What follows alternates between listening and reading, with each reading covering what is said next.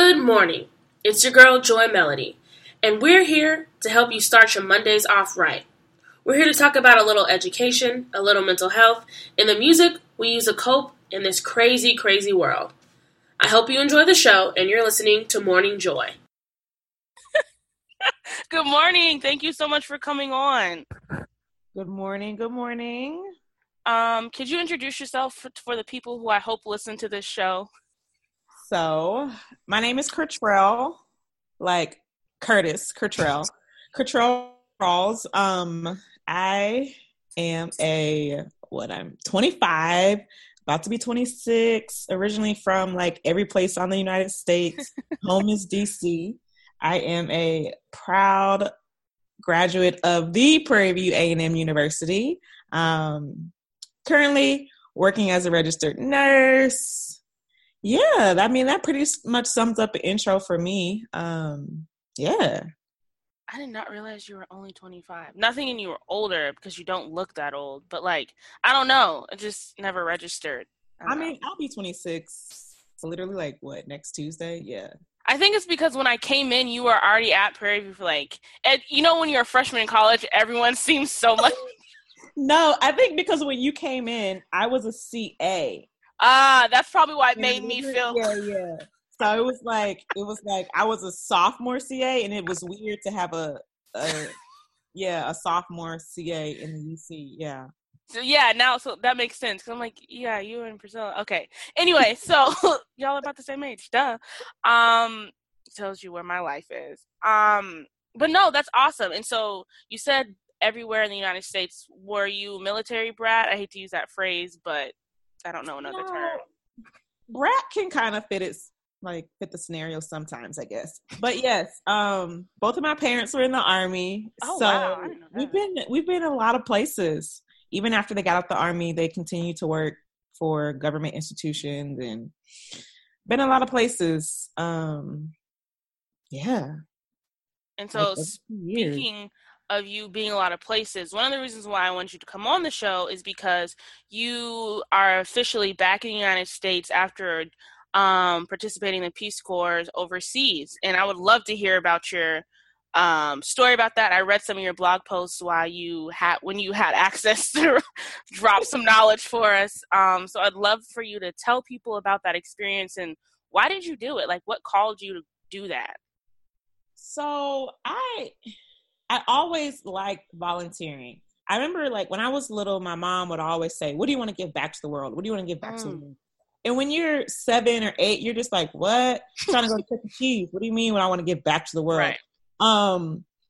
So it wasn't until I got to Prairie View and I was afforded all these opportunities to travel and study abroad. You know, Prairie View allowed me to go to Africa for the first time when I went to Ghana. They allowed for me to go to China and study abroad. Mm-hmm. I had previously lived abroad in Europe just because my parents were in the military. So I always liked being abroad and traveling. But it wasn't until my experience in Ghana that I knew I wanted to be a resource, to use my resources to help other people. And that's where Peace Corps kind of fell in. At that time, one of my mentors, he was a returned Peace Corps volunteer, and he kind of put that option out there. So afterwards, I looked into it.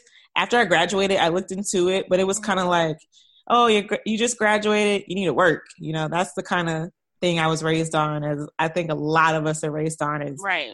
Graduate, you go to work. And I did. I graduated from Prairie View. I started my first nursing assignment as a registered nurse in the surgical intensive care unit.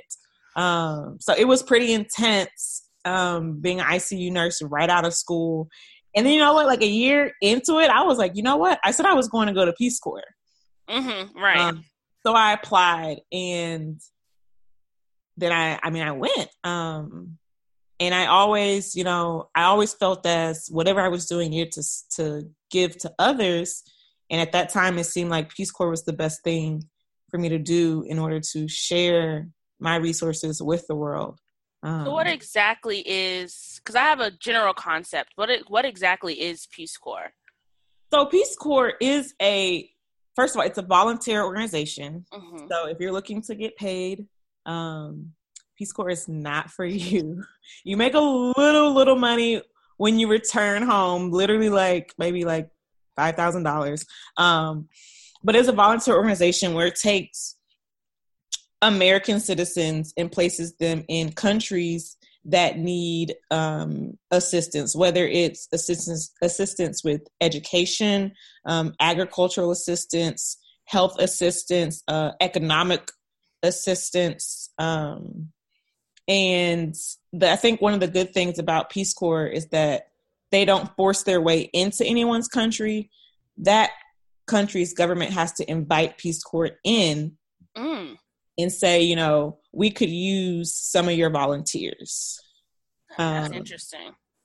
So it's on a larger scale, you provide resources to the country, but it's more so of a cultural exchange as well, to be able to take some of American culture into these less fortunate countries, some would say less fortunate, and then being able to bring that culture back to America as well, and kind of share that culture with people here. So that's pretty much Peace Corps on a large scale. It's definitely an experience, what you make it experience. Okay. No one is guiding your hand saying, you need to do this, you need to do that. This is the type of projects you need to be putting into your community. You literally have to go into Peace Corps with, what am I going to make of this experience? After assessing your community, what do the people of this community need? And what is working in this community already that does not need to be changed? That's and maybe important. That's a very important thing when you're going into someone else's domain and their land, that American ways are not always the best ways. As we know. But, a lot of people, they mistake that and say, well, this is the way we do it in America. And that's not the case. So that's Peace Corps on a large scale. It's a very rewarding experience. I always say my Peace Corps experience helped me more than I helped my people. Hey, I served in Rwanda. I didn't even say this. So I was going to ask you. People are probably like, where'd you serve? In Rwanda. And I always say, Rwandans gave a lot more to me than I could have ever given to them, because I'm just totally different person from that experience. And I still talk to people, and I'm like, hey, girl. I miss you. Yeah. Yeah. So were you a nurse over there, or were you teaching, or a combination of all of it? So I was sent there to be a maternal and child health volunteer. So with that detail was kind of excuse me, we're working on this project called the first 1,000 days from pretty much conception to the age of 2, combating malnutrition in pregnant women, malnutrition once babies are born, up until the age of 2, monitoring growth rates, distributing milk to mothers that can't afford to buy milk, promoting breastfeeding. Because that's literally the best way to nourish your child, especially if you're healthy enough to do it. Promoting breastfeeding, promoting involvement of the male figure in pregnancy and childbirth and raising the children. Since I was a nurse, I was able to, teach the local staff, the health center staff, about labor and delivery techniques, and proper practices and things like that. So it was a lot of education, alongside nursing. And once I got comfortable, I started to branch out into the schools. And I think that was kind of where my niche was in the local high school, where I could gather my girls.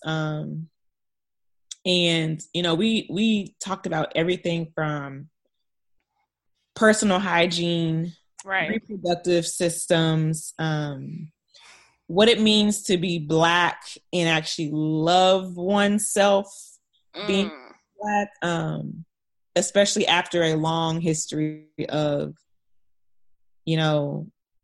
Jesus is white. I want to be like Jesus. Wait a minute, homegirl. Let me tell you something. He's not. He's not.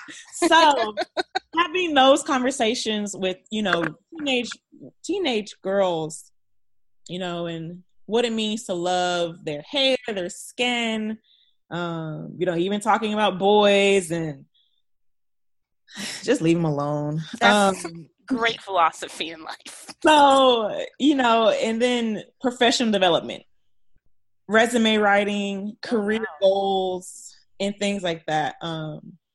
So it, like I said, it's just an experience where you make it what you want to make it. Right. And I never saw myself actually rolling over into the schools like I did, but it was probably like my favorite part was being at the school with my girls, and they would, I would teach them, like, I would play James Brown. Say it loud, and they would just yell, "I'm Black and I'm proud."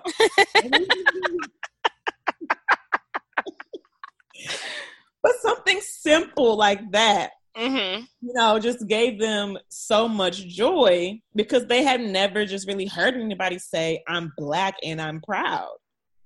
I would have never even thought of that because, like, I don't know, being as though I've never left this continent and gone overseas. I've only gone to Canada.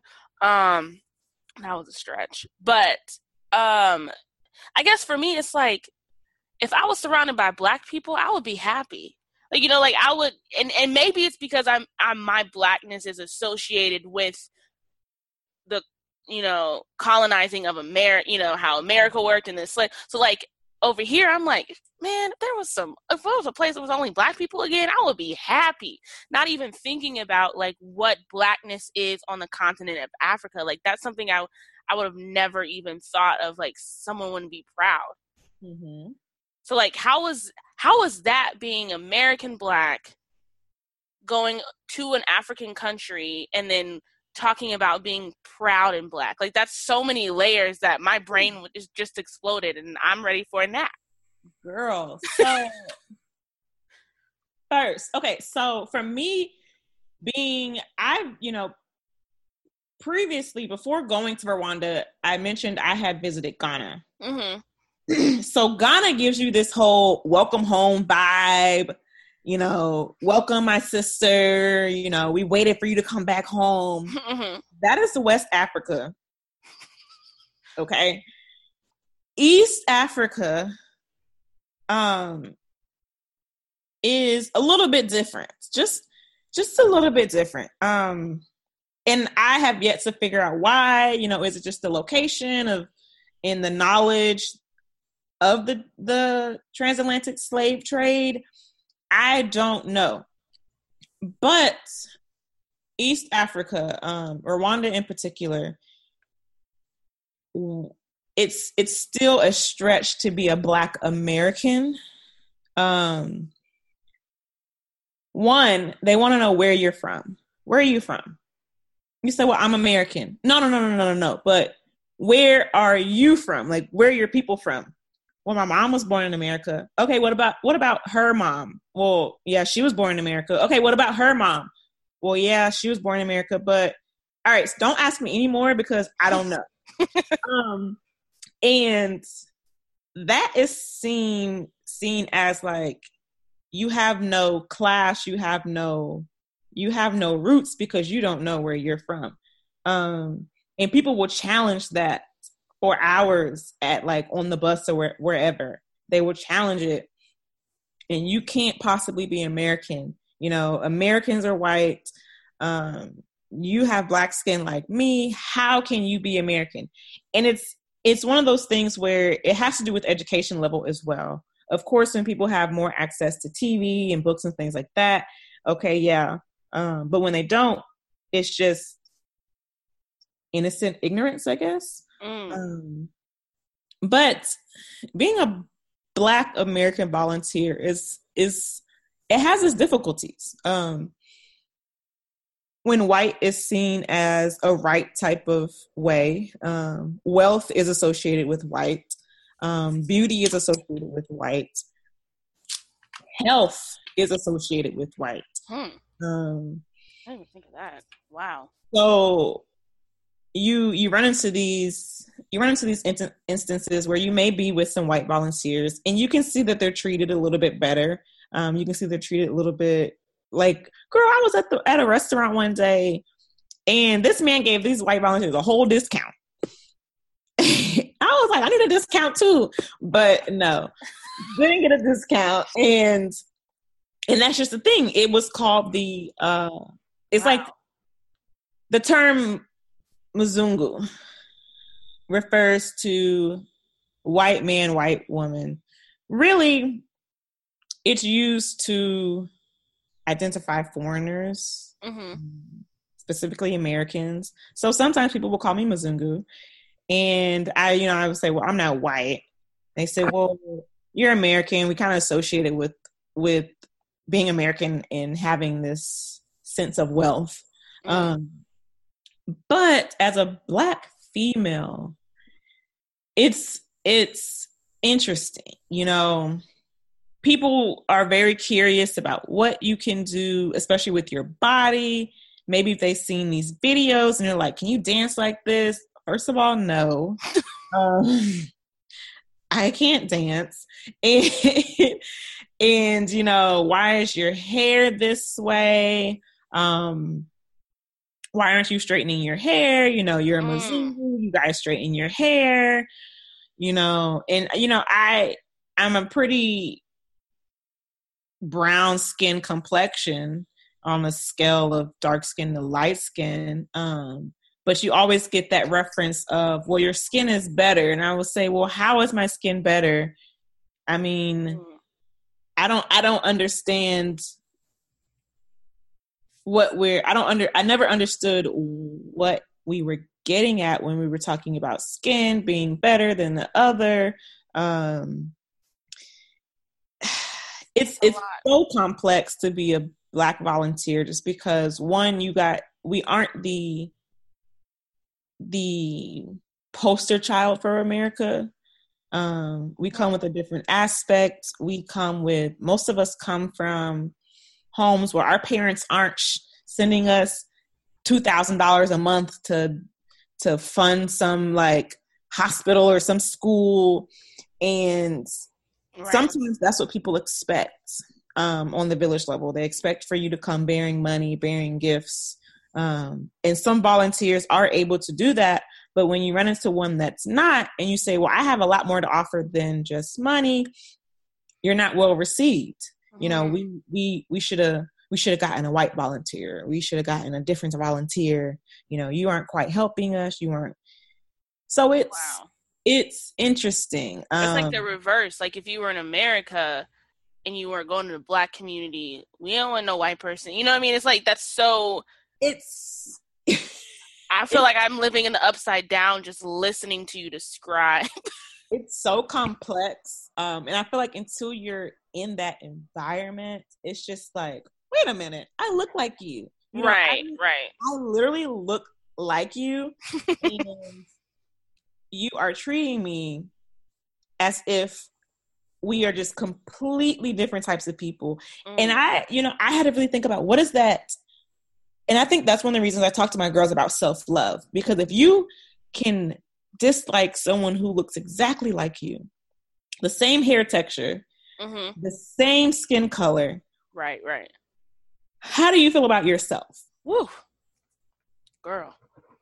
And that's why I had to talk to my girls about self-love, because I look like you, I have no problem problems with the foods.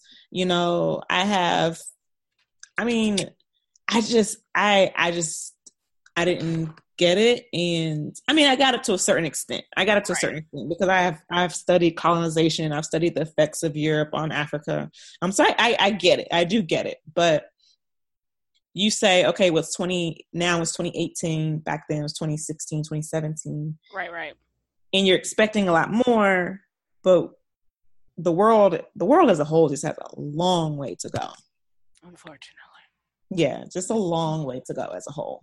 So how did you stay sane? Because I'm crazy right now listening to, like, I'm thinking of all the ways I would go home and cry. Be like, you know what? Peace out, Peace Corps. I'm going back to America because I can't.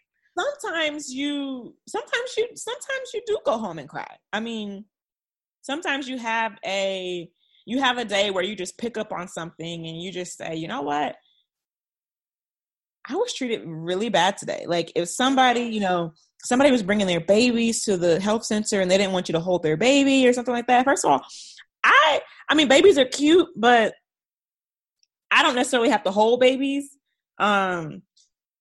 So, but if someone is like set on not letting you touch their baby because you're not of the right hue, it's just kind of like, okay,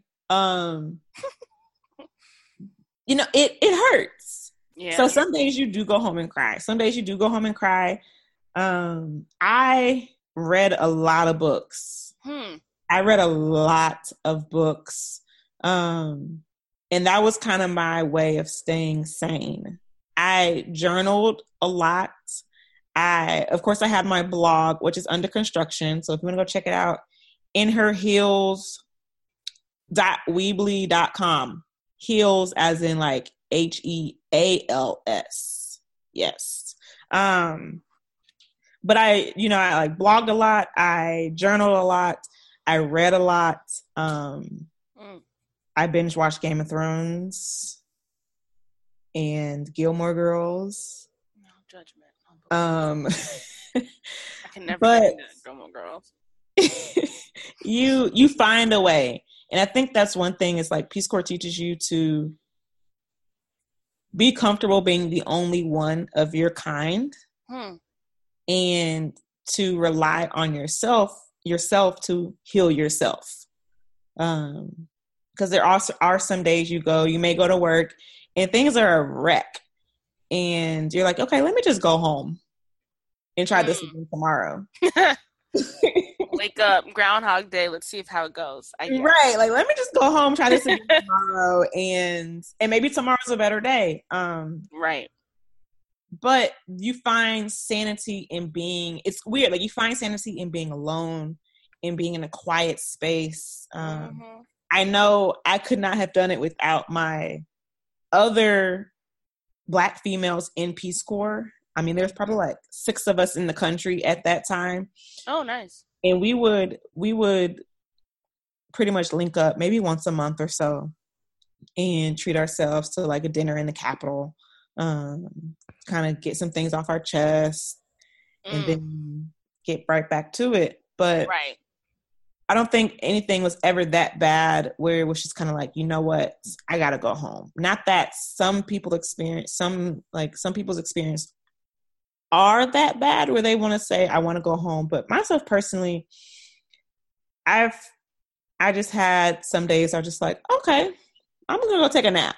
I'll see you guys like at dinner time. Like, right. You don't take things personally. You use every moment to educate. And like I said, you don't take it personally.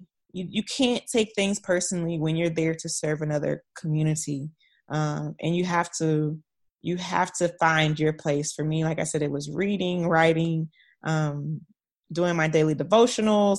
Like, girl, I would be late to work some mornings because I was just like, you know what? I have to read my Bible. I gotta read my Bible because I'll see you guys when I get to work. If I don't read this Bible, ain't no telling. Right. Like,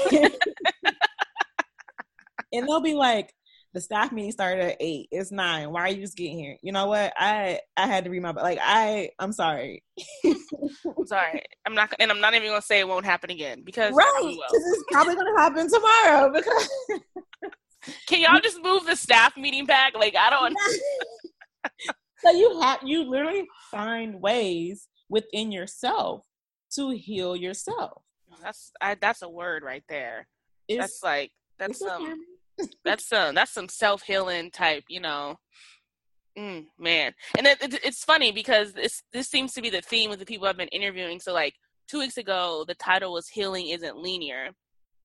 And then like last week, one of the guys just the interview happened. He was like, yeah, learning isn't linear. I was like, if y'all don't stop with this linear mess, then what is it? What is it? But that's so real. Like, I'm just, healing, finding ways to heal yourself because sometimes you can't go somewhere to get it. You know what I mean? Like sometimes you can't. And we want to so bad. We want to find something so bad. Mm-hmm. And we, and it's just kind of like, okay, let me just sit here. Right. Let me just sit here and see. There's power in being alone. But I mean, and I think, like I said, I've never been overseas in a place that I didn't have access to things, but and I'm learning that. But I think that we get so caught up, especially when we have access to all these things of if we're alone, we're thinking we're lonely, but you're not. You're just alone. I created a whole little reading corner in my office. I created a budget. My boyfriend was like, whatever, as long as you don't spend too much money, I don't care. So that's fine. Got me a chair. I got me my books, and I come home, got my tea, and I'm fine. My phone will be on the other side of the room. Mm-hmm. And people are like, you don't want to go? No, I don't want to go anywhere. And to be honest with you, I don't want to deal with y'all because I'm in Iowa. I enjoy not seeing white people for a couple hours a day. Exactly. I went to Iowa once. I was like, wait a minute. What'd you go to Iowa for? What was you here for? I was living in Minnesota when I was like, it was on some church trip to Iowa. Yeah, it's like 4 hours away. I was like, okay, well. Won't be back here. We can go.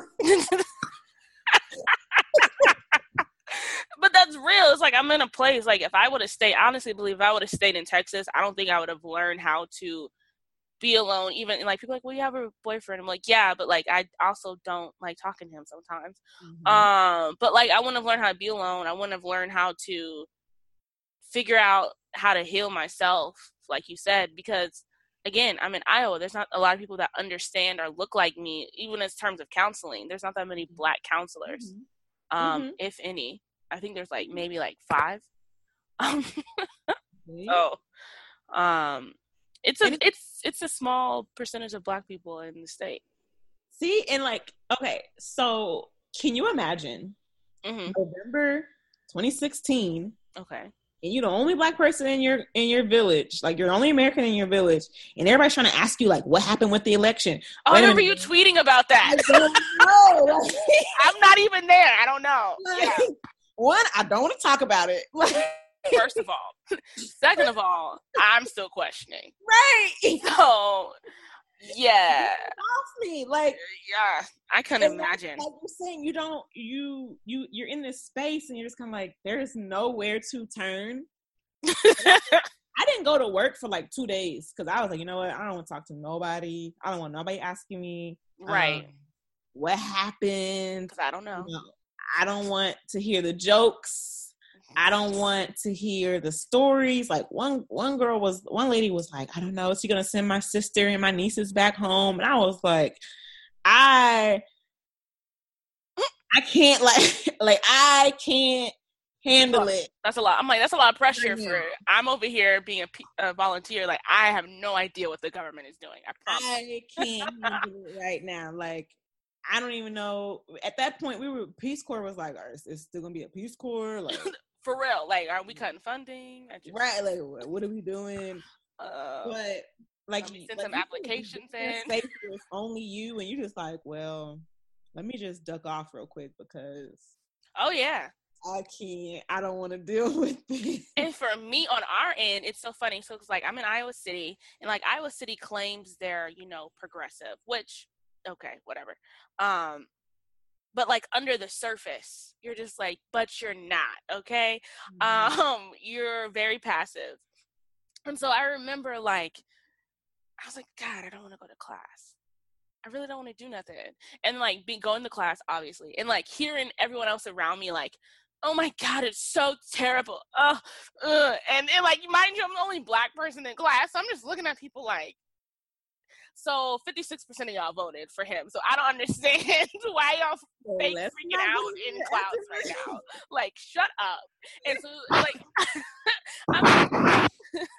I'm in this space just like side-eyeing everybody and y'all's fake upsetness. Meanwhile, like, hear my boyfriend go, gotta get on a plane the next day to Philly, just like, I don't even know if I want to go to this conference right now. Just, like, shut up.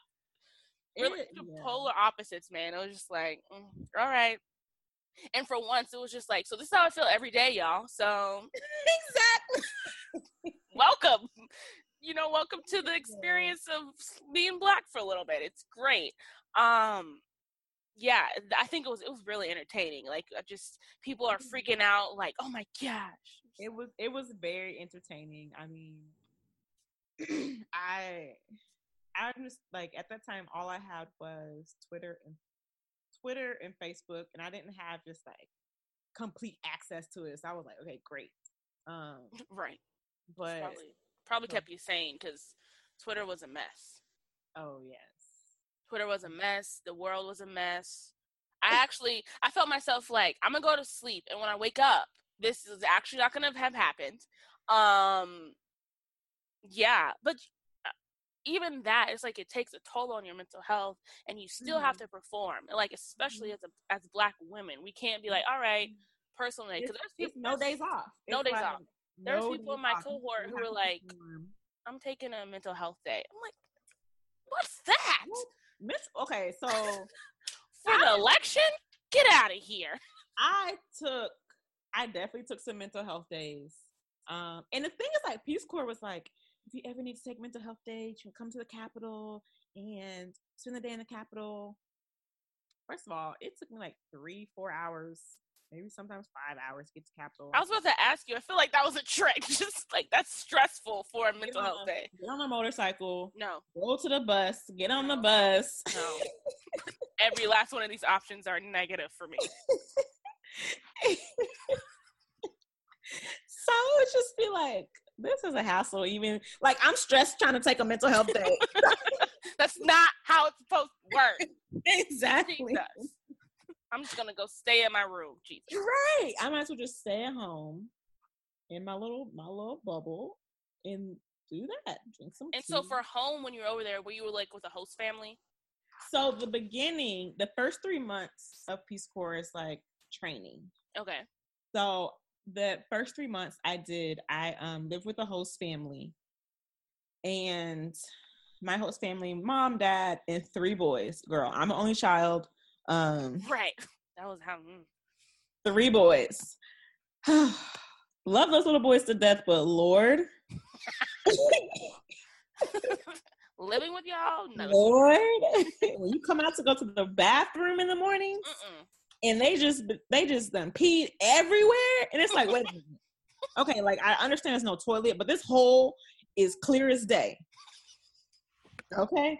Another reason why I wouldn't go. The hole. Aim for this hole, young sirs. But the first 3 months you live with a host family. Right. After that, you were pretty much shipped off to your villages, and you live by yourself. In your community, you live by yourself. It was rare that you would have another Peace Corps volunteer in your village unless they were in a different sector. So Rwanda, we had health sector and education sector. So you might have had a teacher volunteer in your village as well. But in my village, it was just me. I was the first volunteer they ever had. Oh, wow. So I lived by myself. I did have like a compound mate that she lived like kind of in the back, kind of like I won't say in my backyard, but kind of like just behind my house, but in the same gated area. Okay. And yeah, just me, my little house, and Yvonne. Yvonne was my angel, and she spoke like no English, and and even my host family, they spoke like no English, and I mean, you make it work. Girl. You just make it work. And so when you decided to do this, sorry to cut you off, but I'm just thinking of like every Black family parent everywhere, right? Yeah. So you're like, work for a year. So, hey fam, I had this great job. It was a little intense, but so I decided that for 2 years, I'm not gonna make any money, and I'll be overseas. Maybe electricity, maybe not. Who knows? How did that? How did that conversation go? Okay, so with my mom, it was more so kind of like, you know what? If that's what you want to do, Curtrelle, just do it. You know, I don't want you to say you wish, shoulda, coulda, woulda. Right. Like, just do it. My dad, on the other hand, was like, "You doing what? You going where to do what? Volunteer? Why?" And I was like, what? And I'm like, my parents are fairly educated. Right. You know, like I said, they were both in the military. So for him to be that way, I was like, wait a minute, what is wrong with you? And first of all, y'all made me this way. Right. Blame it on them. You guys made me this way. So a little pushback from my dad, not so much my mom. I think my dad accepted it more when he came to visit me in Houston, like the March before I left. Mm-hmm. And at that time, you know, he was more at peace with it.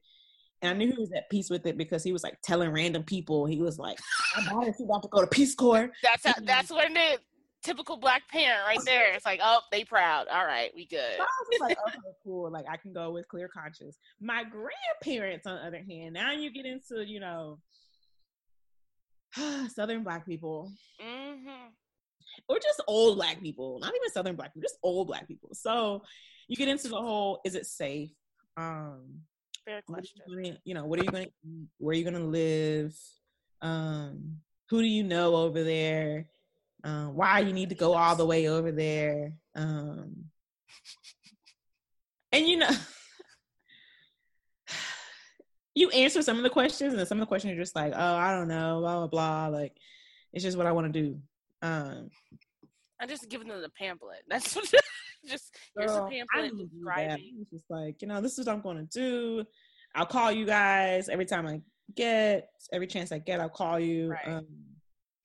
And I think it made them a little, and I don't know, it didn't make them calmer that my parents were calmer. They know. Just my grandparents freaked out more than anybody. And when I was about to come home, they were like, I don't know. I know you want to stay, but, you know, it may be the best thing. You know what? Stop trying to rain on my parade because you want me to come home. It may be the Lord. Don't do that. I can see that. I see that, man. I do think it is Southern Black grandparents, though. Because my grandma's still questioning me, like, so when are you done with school?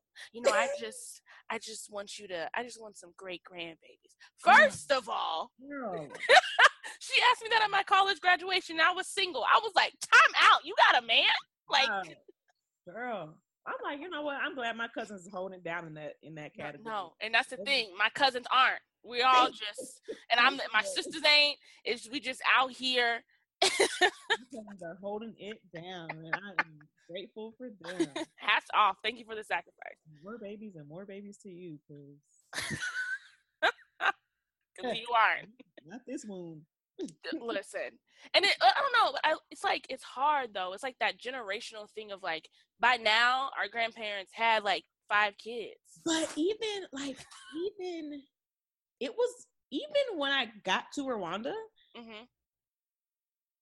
people were asking me about my reproductive system. Like, wow, your parents aren't like expecting grandchildren. You know, why are you here? And do you have a Cherie? You have a Cherie? No, I don't have a sweetheart. Like, no. Like, do you want this help or not? Like, we can find you a Cherie. No. Like, I'm good on it. Like, I promise. But it's just that expectation of being a young female that's everywhere. that you should be looking for a mate, have a mate, or like birthing children. No. And I'm like, okay, yes, eventually I want to see what a little me would be like, you know. But tell me what to do. That's what your little me. just getting people's lives together as out the womb, just bossing people around. But even internationally, like your whole reproductive life is like, wow, being questioned. I would have never like what. Your parents are okay with you being here because they don't want grandchildren. What? And then it was crazy because when I told people I'm the only child, they would just be like, that must drive your parents crazy that you're the only child. So like literally like you're the only female that's able to birth them children, like grandchildren, and you're here. And it's like, I mean, yeah, but I have some years left, guys. Like I'm good. It's not like I'm 50. And like there was some lady in India who was 70 years old and just became a first-time mother. So literally, we got time. Time is on our side at this point. We got time. I would have never imagined that be like international. Yes. Wow. Talk about boundaries. Leave me and my organs alone. Right. Children, what are those? I literally, please. Someone asked me, did I have a kid? And I was like, a dog. A dog. Like, a child that came from me. No, not at all. A child from me. No. Yeah. And my boyfriend's the only child. So his, that's interesting. So, well, more power to you. No, he's like, kid, what is that? Maybe one eventually at some point. Expensive? Listen, I work at a grocery store and I shop people's orders, okay? Because we have online grocery shopping and that's what I do all day, every day. Kids are expensive. That's it.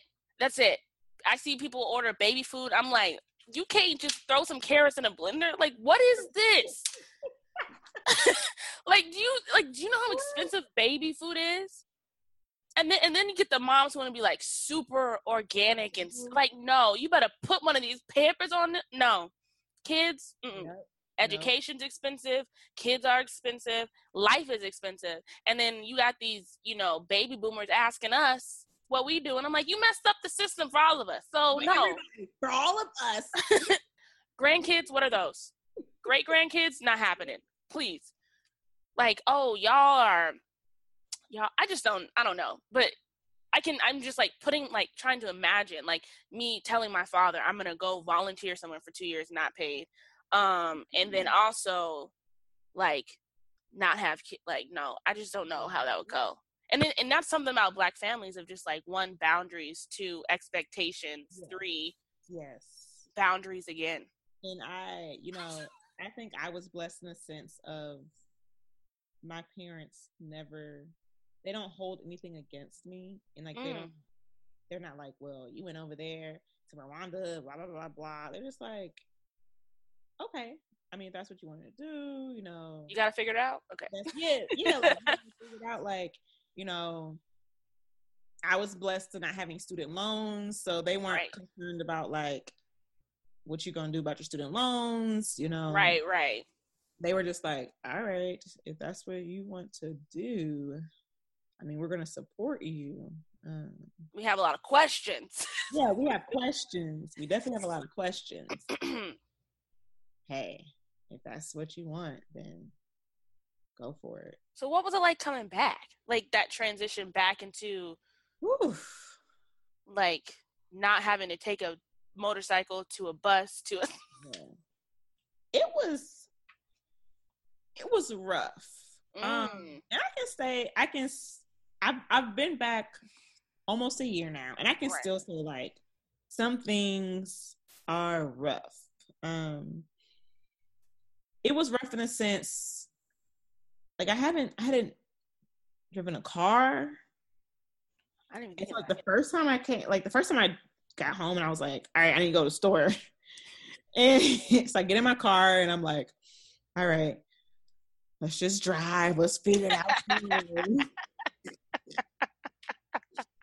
And then like I was like a new driver again. Yes, like I had never driven before. And then like you start hearing sirens and you're just like, what's happening? Like which way do I pull over? Like, oh my gosh. Why is there so much noise? Because in the village there's not much noise. That's one thing I had to get into. There's not, like, you hear chickens, you hear goats, you hear cows, you hear kids playing, you hear the occasional car passing through the village, but you don't have as much background noise. So all this noise, I was just kind of like, what is all this noise? Why is it so loud? Like now I hate loud TVs. I'm just like, why is the TV so loud? And going to the store, I remember I needed deodorant, and I was like, all right, Target, I'm getting deodorant. Listen, I went to Target, didn't get deodorant. I was like, you know what? I'm going home. Too many options. I try this again tomorrow. But wow, there were so many options. People were very impatient. Like I was standing in line for like the self-checkout one day, and the lady was like, this lady behind me was like, are you in line? And I was like, clearly, yeah, but if you want to go first, you can. I'm not really in a rush. Like, it's not that serious. Never is. It's never that serious. And she was like, okay, I'll just go. And I was like, all right. She was probably confused. Like, why are you so calm? Yeah, she probably was just like, what's wrong with her? But it was just like, okay, clearly we all wait in the checkout. I mean, whether you go first or I go first is not going to make that big of a difference. Right. Whatever. So coming back was a little bit overwhelming. My family was super overwhelming. And I bet everyone wanted to see you. Everybody wanted to see me. And it was like, we're having a dinner. I was like, I don't really want all dinner and stuff. Just kind of want to go to sleep. And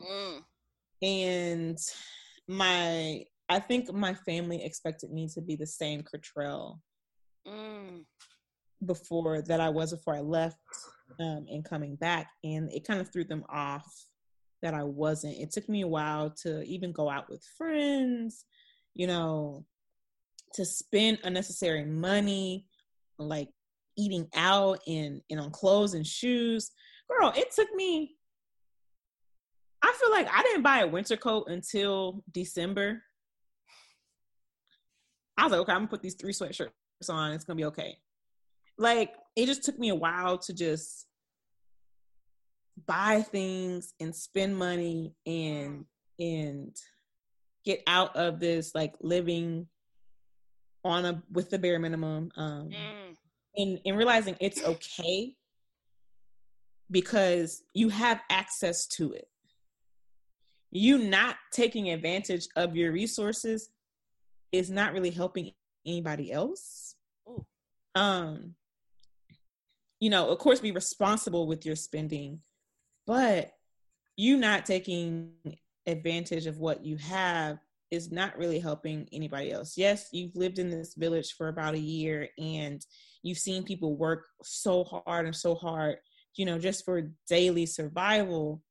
And so you feel this need not to buy unnecessary things. Like it just took me a while to be able to freely enjoy the things at my hands. Even my mom was like, you want a TV in your room? And I was like, no, I don't need it. I still don't have a TV in my room. And it's just kind of like, I don't necessarily need a TV in my room. If I want to watch TV, There's like 5 TVs in this house. I can just go find one. Yeah. But that's the way of American living. Right. That we have TVs in every house, every room. You know, my mom was like, well, the bathroom is kind of down the hall. And I was like, well, you know, I'm just grateful the bathroom's in the house. Like, I'm coming from a place where I went outside to use the restroom. Right. Praying there was nothing inside my latrine when I opened I remember you tweeting something about that of like praying there was nothing in the bathroom when you would go in the bathroom. And I was like, what is she talking about? I'm like, oh.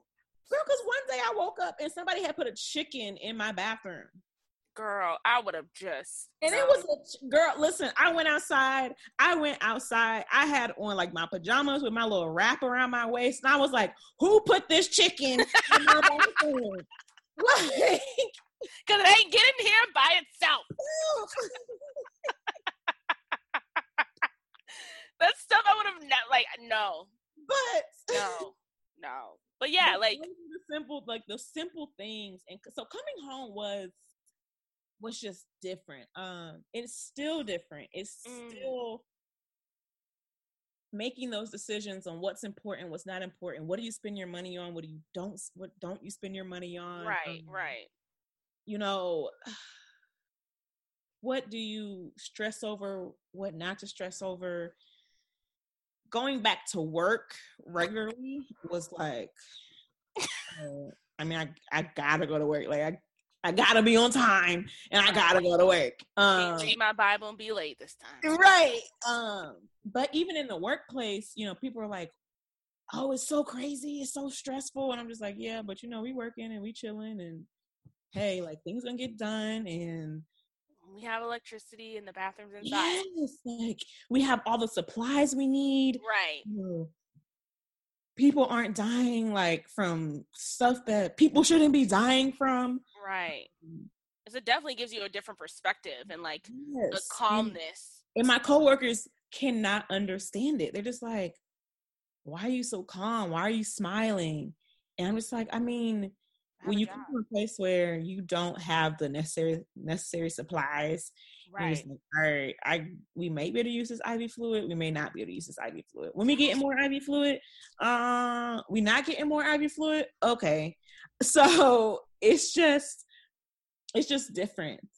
Like I said, Rwanda gave me more than I could ever give her. Like it's so different. People. I don't necessarily have to be around a whole lot of people. I feel that. It's coming home was very intense. I liked to make the correlation. Like my first few weeks home was like the worst. It was like the worst. I could not stand Americans. I couldn't stand America. I couldn't stand people. But I remember going to this spot with my mom and like people were dancing and I just looked at making that connection between Black people globally, that we are fancy people. Okay. Like we, okay. No matter what, we are fancy people. We like to celebrate. And we're going to look good while we celebrate, no matter what we're celebrating. Okay. And that's globally.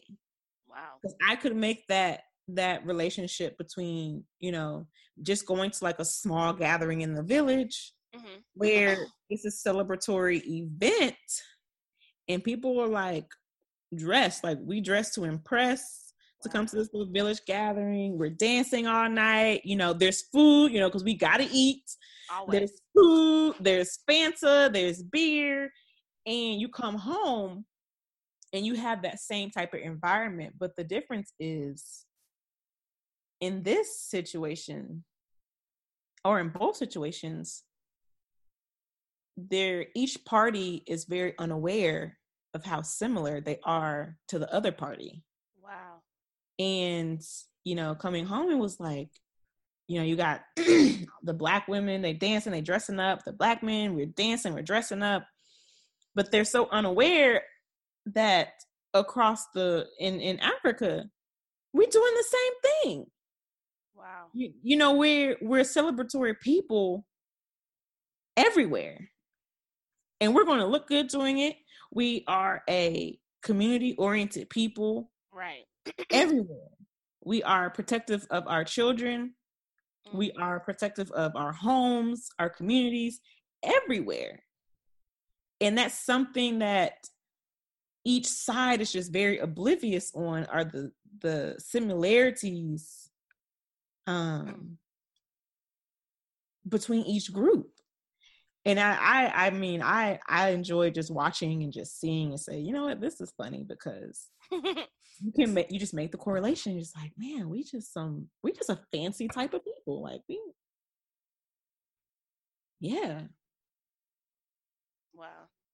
Yeah. It's on my list to get over there to some country in Africa, because I know it's an experience, and I know that's like on my list. I don't even want to say a bucket list. So I got my passport, and I'm really salty though, because Canada doesn't give you a stamp, and so you can ask for a stamp, but the dude on my way back in was real rude, and so he was like, "Where are you going?" And I was like, "Iowa." Right. And he was like, "Why?" And I was like, "Because I live there." And he was like, But, so I was like, I wanted a stamp. But never mind. Right. And not even understanding what customs was. Like, I was trying to get out, and the lady was like, you have to go through customs. I was like, what is that? But, like, I definitely want to have that experience and learn what it's like to just be happy with what you have. Because I think in America, we are so caught up on, like, we let social media fool us. Oh, yes. I'm learning to unlearn that of, like, how many pictures do we take before we post the one? Like, you know what I mean? Like, how many times we suck in, head down, this right. way. Show you the clean portion of my desk, but really in reality, my life is in shambles.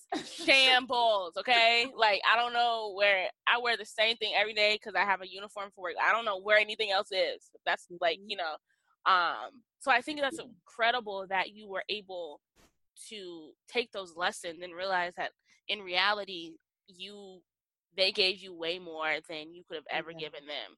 Because I think a lot of times people have these high aspirations of going to these places and just like, girl, I could tell you, just like, like I said, it was probably like, in my cohort, it was like 5 Black females, no Black males.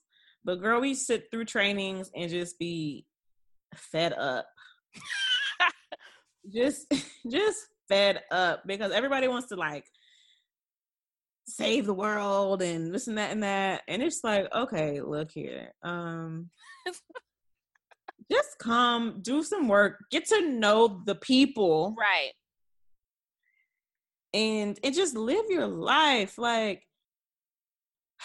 no, I feel you. That's how I took a class last semester, History of African American Education from Slavery to Black Lives Matter. And that's a lot to go through in a semester. So, but like, being in class, I'm like, I think everyone has a certain role they should play. But I also tell people, like, everyone's form of advocacy is not the same. Mm-hmm. Like, everyone, you will not, like me, I am not the person to be marching and yelling from the street. That's just not who I am. I mean, if it's necessary, right, I will be right there. But, like, I think advocacy and social justice and work can be done at a person-to-person basis. Mm-hmm. And so I think, like, that's not even a dig at people who want to do those things and that's who they are. But, like you said, like, focus on getting to know the people. That in itself is some form of a movement, It's just, and when they see, like, on the Peace Corps aspect, when they see that you are willing to integrate into their community, learn their customs, eat their food. Like, one girl was like, I don't eat this, I don't eat that. And, I don't like papaya. But during training, my mom made it her duty to provide fresh fruit for me in the morning for breakfast. I hate papaya, but you better believe I ate papaya every time papaya was on the table. Because you're gonna be respectful. Yes, and you see somebody who has welcomed you into their home, and they're cooking these meals for you. They're getting up earlier than you are to prepare you breakfast, to boil your bath water because they want you to take a hot bath, and not a cold bath, because my little brothers, they were taking cold baths. And you have the audacity to tell somebody you don't eat something. Right. If it don't kill you, like, come on now. If it is allergic, we'll understand. Your throat swell up. You better eat this food that somebody has taken the time to prepare for you because you're a guest in their home, in their country. And that's perspective taken right there. That's like, and everyone, I feel like if you got all these restrictions, why you sign up?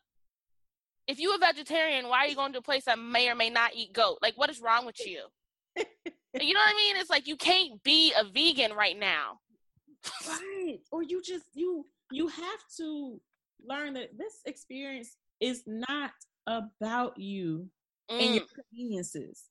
It is about being comfortable with being uncomfortable. And that is what that experience was. It was about being, and I remember one of my friends, Cass, in training, she said, you are going to have to be comfortable with being uncomfortable in order for this thing to work. If you're the only American somewhere and they have you dancing and everyone's laughing because you might not be doing it quite right, whatever, just keep dancing. Okay. But a lot of people don't know how to be in uncomfortable situations and not feel like, their pride is being crushed or this and that. And it's just kind of like, Yvonne used to cook this meal, and it's like cassava. It's like cassava. It's almost like fufu, but you eat it with your hands. It's like a doughy type thing that you dip into like sauce and beans or whatever. Delicious. Girl, it gave me such bad diarrhea. and I'm about to die. And it took me like a couple times to figure out like why I was having diarrhea. But it was just like, she cooked it. And she took the time to prepare meals. So I ate it. Girl. But I knew I was going to have diarrhea. So, I started taking more and more Tums. But it was the fact that, she would literally get off work, come home and cook dinner for us to eat. And you have to, the experience is about being selfless, about being uncomfortable, and just about learning from other people. Learning from other people, being silent. I think sometimes not speaking the language fluently can help, because then you don't have anything to say. Like you can't speak in this conversation. What M'Baku say? He said, "Woof woof." I was just about to start fighting.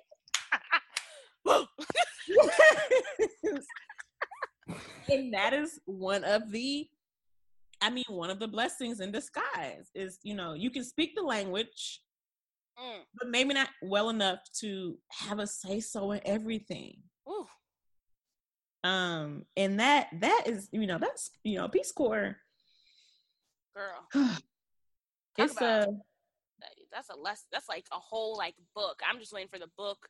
It's just a crazy experience and it's so individualized.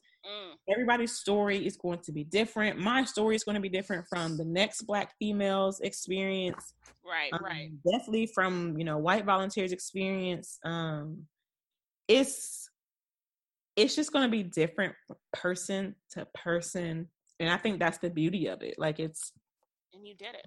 It's an individualized experience. No one can tell the stories that I can tell, especially about about to be attacked by that baboon. Girl, you remember that baboon? I remember that tweet story because I was like, a baboon. I think I even tweeted you. I was like, man, girl, that baboon was out for my life. Okay. it made you probably regret ever making fun of somebody by calling them a baboon. Like, that baboon was out for my life. But who can say that they were like face to face with a baboon? Thankfully, not me. See, and it's just like, I mean, that's an experience that only I will have. Talk about some stories to tell your future kids that somebody probably want you to have, right?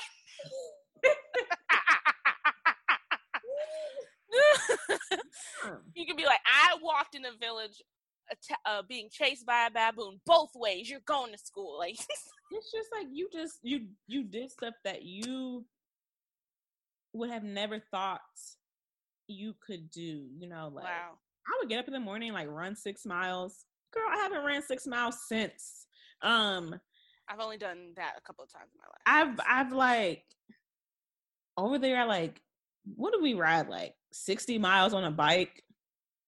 We did like this bike thing. We rode like 60 miles, you know, just getting on you talking about getting on a motorcycle with like, you got a backpack, you got packages, you got eggs, and you just like, Lord, I remember you like, let me just get these eggs home. And you're doing things that you really never thought you could do until you're doing them. And you're just like, oh, okay, look at me out here surviving and stuff. Look at me. Yeah. Wow. I'm still floored, and I know even after I get off this phone, I'm gonna be processing all this. And I take notes, and then I pull something that's make it be a catchy title. I'm just like, wow. I mean, like, you went out there, you did it, despite what anybody probably could have said to stop you. Because I would have been like, if you'd have been like, girl, I'm about to be in the Peace Corps, I'd be like, why? So good thing you ain't call me. I'd be like, girl, are you sure? Listen, my friends knew. My friends were like, you know what? All right. Like, my friends knew when I told them I was going to Peace Corps, they were like, yeah, that sounds like something you would do. Like, I think I had seen you right before you went or something. I don't remember when. It was something for Priscilla. It was Priscilla's birthday, I think.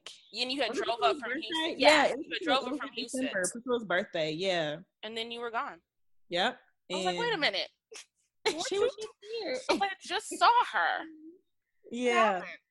So I'm again, thank you so much for coming on your off day of saving people in the being a nurse. Because I won't ever do that. But I like nurses more than I do the doctors I've dealt with, to be honest. Y'all are nicer. One last question, and I always tie this in. What are you listening to get through the week this week? What's on your playlist? What's on repeat? You know, let's see. I have been listening to, let me go to my thing so I can make sure I say the right song, the right title. So, where is it? Oh, okay. So, the song title is "It's Not Over" by Israel and New Breed, James Fortune, and Jason. Ooh, I know that song. That's my song. Yes. And I have to like listen to it before I go to work because I have to get in the right mindset before I go deal with everybody else and everybody else's problems, as nurses do daily. Girl, when I get home from work, I'd be like, I don't want to deal with nobody's problems. Okay. Because people got real life problems out here. I'd be like, whoa. Right. I mean, even though I'm not a nurse, but I be working with these people, and I just be like, right, my whole life without knowing that happened to you. Yeah. Like, I didn't need to know that. You're so quiet, because I don't. If I'm quiet, I'm thinking, if I'm quiet, you won't talk to me. You won't tell me your problems. But I was so mistaken. I had such high hopes. Like, I'm just gonna start barking at people. Literally, I'm just no. But that's a good song, girl. I've been listening to It's on Ty Tribbett's latest album, which isn't that good except for a few songs. It's called. It really isn't. I like, these gospel artists are trying to do things. I'm just too like, much. stop. You're trying to do too much. Like, it's like that. The perfect. I just call it Erica Campbellism, where it's like, do you love God? Do you that is what I call it. Like, stop it. Just too much. Just stay in your lane. Mm-hmm. But Ty Tribbett has a song on there called "Out of Hiding" / "How He Loves Us." It's like a combination of all these songs, but the beginning part is like it's just really good. I don't know how to explain it. Like, I literally listen to that on the way to work on repeat, or I go to YouTube and listen to the cast of Color Purple sending off Jennifer Hadley or Hartley or whatever, and they're singing oh man, I just forgot, but it's Cynthia Rivio and someone else, and they're singing. Wow, it's like it's right here in my head. But I always gotta listen to some gospel song on repeat before I go in, because just be like, God, pray. You have to get it together before you deal with everybody else in their stuff, because it's a lot. A lot. But I thank you once again for coming and speaking with me on your off day. I hope you have a great off day and you get some rest or binge watch something. I don't know. Oh yes, I don't know. I don't know. I've been trying this whole workout thing. I might work out. I don't know. Girl, I feel you on that tip. Thank you for having me. Giving me the platform to tell my story. Hopefully, I said something of substance. And girl, I have a page of notes, front and back. So you did. To help somebody, whether they want to live a life of service, whether they want to find healing within themselves. Hopefully, it helps somebody. Anything, it helped me. It's their best life. Listen, I thank you, Joy, for the opportunity. Of course. You have a great day, and we'll chat later. All right. Bye. Bye.